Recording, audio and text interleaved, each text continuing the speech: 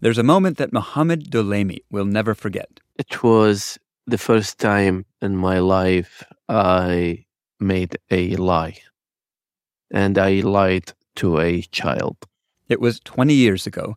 Dolemi was a college student at the University of Baghdad in Iraq. He was living in Fallujah. The U.S. had just launched its invasion. And a warning here, this story and the rest of this episode include descriptions of the realities of war. There is a shooting on the highway in Fallujah that resulted in many deaths of civilians. And I saw what I've never thought I would see in my life. So many cars shot, so many people lying on the side of the street. One of the cars was a pickup truck. Father was on driver's seat, he was killed. The mother was in passenger seat, she was killed. Their child, he looked about 10 years old, had survived. Rescuers had pulled him out, laid him on his side, so that he couldn't see the truck, couldn't see what had happened to his parents. He was badly injured, but he refused to go to the hospital. He said, I don't want to live if my father and mother are dead. And he was holding my hand in such a force. It was amazing for me how a 10-year-old can do that. And he said, please, I don't want to be an orphan. If they are dead, let me die. And that was my first lie in my life. I was like, no, you're going to be okay. I'm going to take you to hospital. And he said, swear by God they are alive. And I did. After the war, Mohammed Dolemi moved to the U.S. and now works as an engineer in Virginia. But the invasion that began in 2003 and the occupation that followed altered the course of Dolemi's life, as it did for so many Iraqis and U.S. service members. Some of the changes are obvious. Some are less visible. Dolemi says he lost track of that boy he saved, but he's still living with the memory of that day. It changed my life in so many ways. And whenever someone is talking about life, I remember that kid who held my hand and said, swear by God that my life will be okay and I will not live an orphan. Consider this. The war that started on this day in 2003 toppled a brutal dictator, but ushered in years of chaos and violence. We'll hear from the young Iraqis who lived through it all and are trying to build a more promising future for themselves and their country. From NPR, I'm Adrian Florido. It's Monday, March 20th. Support for NPR and the following message come from Sattva. Sattva luxury mattresses are every bit as elegant as the most expensive brands, but because they're sold online, they're about half the price. Visit SAATVA.com/NPR and save an additional $200. It's Consider This from NPR. When the U.S. launched Operation Iraqi Freedom 20 years ago, NPR's Eric Westervelt was there. He was embedded with the lead attack elements of the U.S. Army's 3rd Infantry Division. I remember this, sustained barrage, the thuds echoing. Artillery? Yeah, give me up. And the U.S. officer I was with told his soldiers, this is the start of liberation of Iraq. Sound of freedom right there. They were about to go into battle. Remember the context. The invasion started when the nation was still sort of traumatized by 9/11. And the nation was told, look, this dictator, Saddam, he's hatching all these plots with chemical, biological, maybe even nuclear weapons. Of course, we now know that was, a manufactured threat. Cheney, Rumsfeld, and others manipulated, cherry-picked, or completely manufactured intelligence to wildly exaggerate the threat.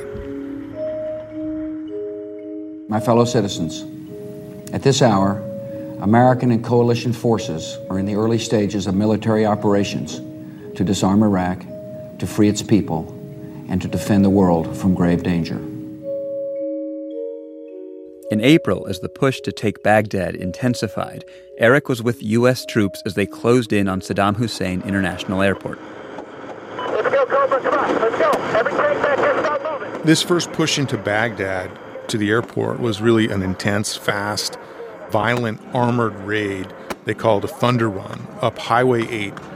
And you had Iraqis firing from rooftops and garages with RPGs and with AK-47s. Hey, Rope 6, we just got hit with RPG. The other really difficult part in this attack, Iraqi civilians were coming down the southbound lane, and some civilians were caught in the crossfire. Okay, Roger. A lot of people are just fleeing the area. You just stay focused on military targets. You know, one of the most haunting memories I have is peering out the back of the Bradley, recording every moment I could, and seeing a car on fire that was filled with civilians, and a small child was standing outside the car, you know, just screaming in horror as he watched his parents die. And you had both sides firing a lot, and any civilians that were there were in just incredible and grave risk. The U.S. eventually seized the airport, and a now famous scene unfolded in Baghdad. Iraqi civilians, with the help of U.S. Marines, toppled a statue of Iraq's fallen dictator. NPR's Ann Garrels was in the Iraqi capital.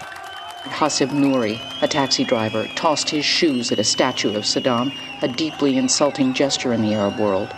"Thank you, America," he said, "for removing this dictator." But tearing down statues, as the Soviets once saw, is easy. Filling the vacuum will be much more difficult. Here's Eric Westervelt again.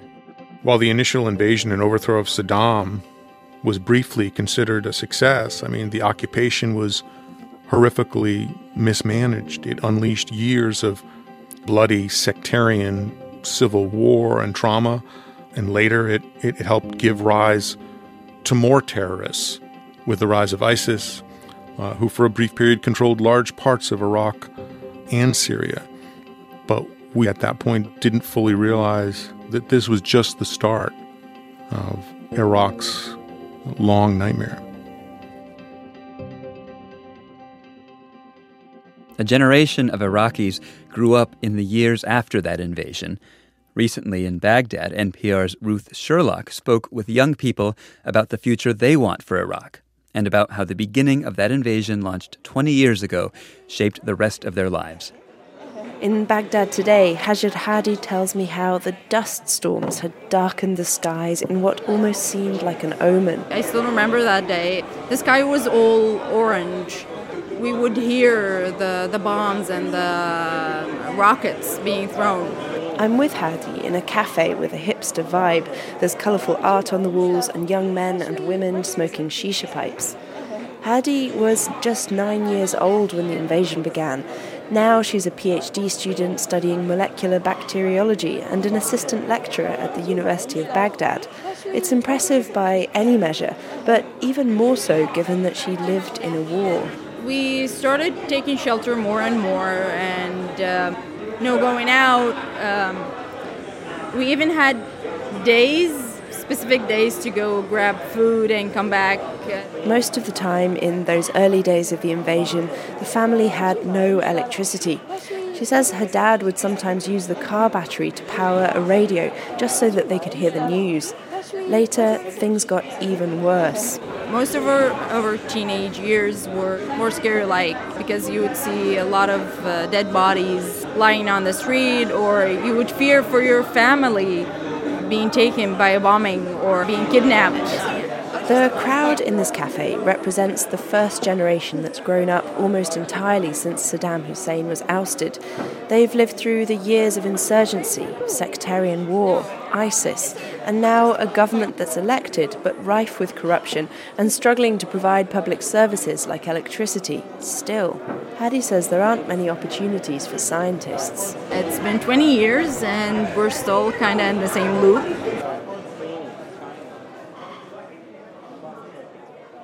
Other people her age are still working to realise a democracy that's something like what was promised when Saddam was ousted. One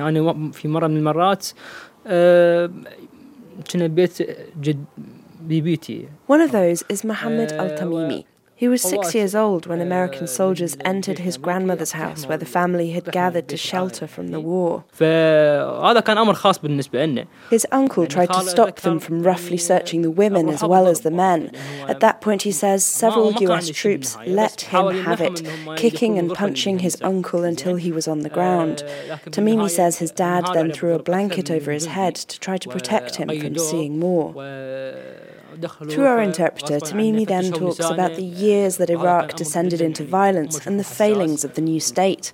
الغزو الأمريكي العراقي هو اللي فتح الآفاق أمام هاي الأزمات اللي إحنا نعيشها اليوم. All this miserable situation is because the invasion of the Americans. Older Iraqis sometimes say the current generation just doesn't remember how bad life was under Saddam too. Tamimi recognises that, but says that fact doesn't make life any better now. He pulls a string of worry beads through his hands as he tells me how he's trying to make a better Iraq. He's a university student and activist. I first met him a couple of years ago during the elections that he and fellow protesters had helped to bring about. مو هاي الديمقراطية اللي كنا نحلم بيها، مو هذا الوضع اللي الناس تحلم بيه. But what happened is it's not what we dreamed about. The American replaced the tyrant regime with worse people. In a local political office, Tamimi shows me videos he filmed of the massive crowds of protesters in 2019 that gathered to call for an end to corruption. The government response was brutal. Over 600 people died in the demonstrations that followed. Still, the movement did manage to unseat the government and force early elections under a new law that was meant to make the vote a little more representative. If the situation is improving since the time of Saddam, many Iraqis say it's in spite of the US invasion and not because of it. And it's largely the effort of these young Iraqis who yearn for the normal trappings of life found in other countries. We arrived at this upscale cafe and restaurant in Baghdad, and there's a live band playing, and men and women and families. A sign by the door quotes the Eagles song, "You can check out any time you want, but you can never leave." I sit down with Yusuf Abbas. He's 24 and a civil engineering student, and he works as a cake chef to fund his studies. He has this thick curly hair, a trendy moustache and beard, and smiles a huge smile as he tells me why he loves coming here. I love the music. You love music? Yes. What kind of music do you like? Hip hop. Hip hop. I love Billie Eilish, 50 Cent, Tupac. Tupac's a classic. Yeah. Very low. He wanted to take part in the massive protests against the government, he says, but his father begged him not to go because they were so dangerous. You guys are like the first generation that's really grown up after the invasion happened. What do you want to see Iraq become? He says he wants to see the state not so torn apart by different political parties from different religious sects. He wants a more developed healthcare and education system. And he wants Iraq to be the kind of place that people from all over would want to visit. I ask him if his is the generation that can make this happen.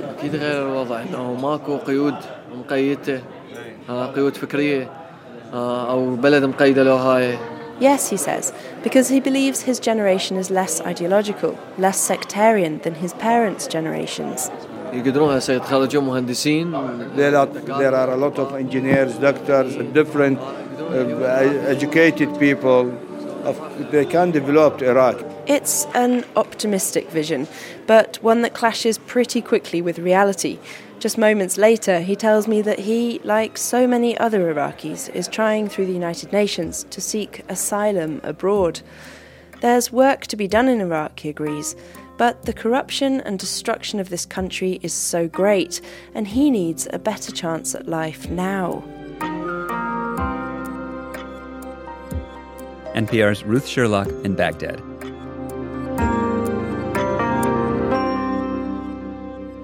It's Consider This from NPR. I'm Adrian Florido.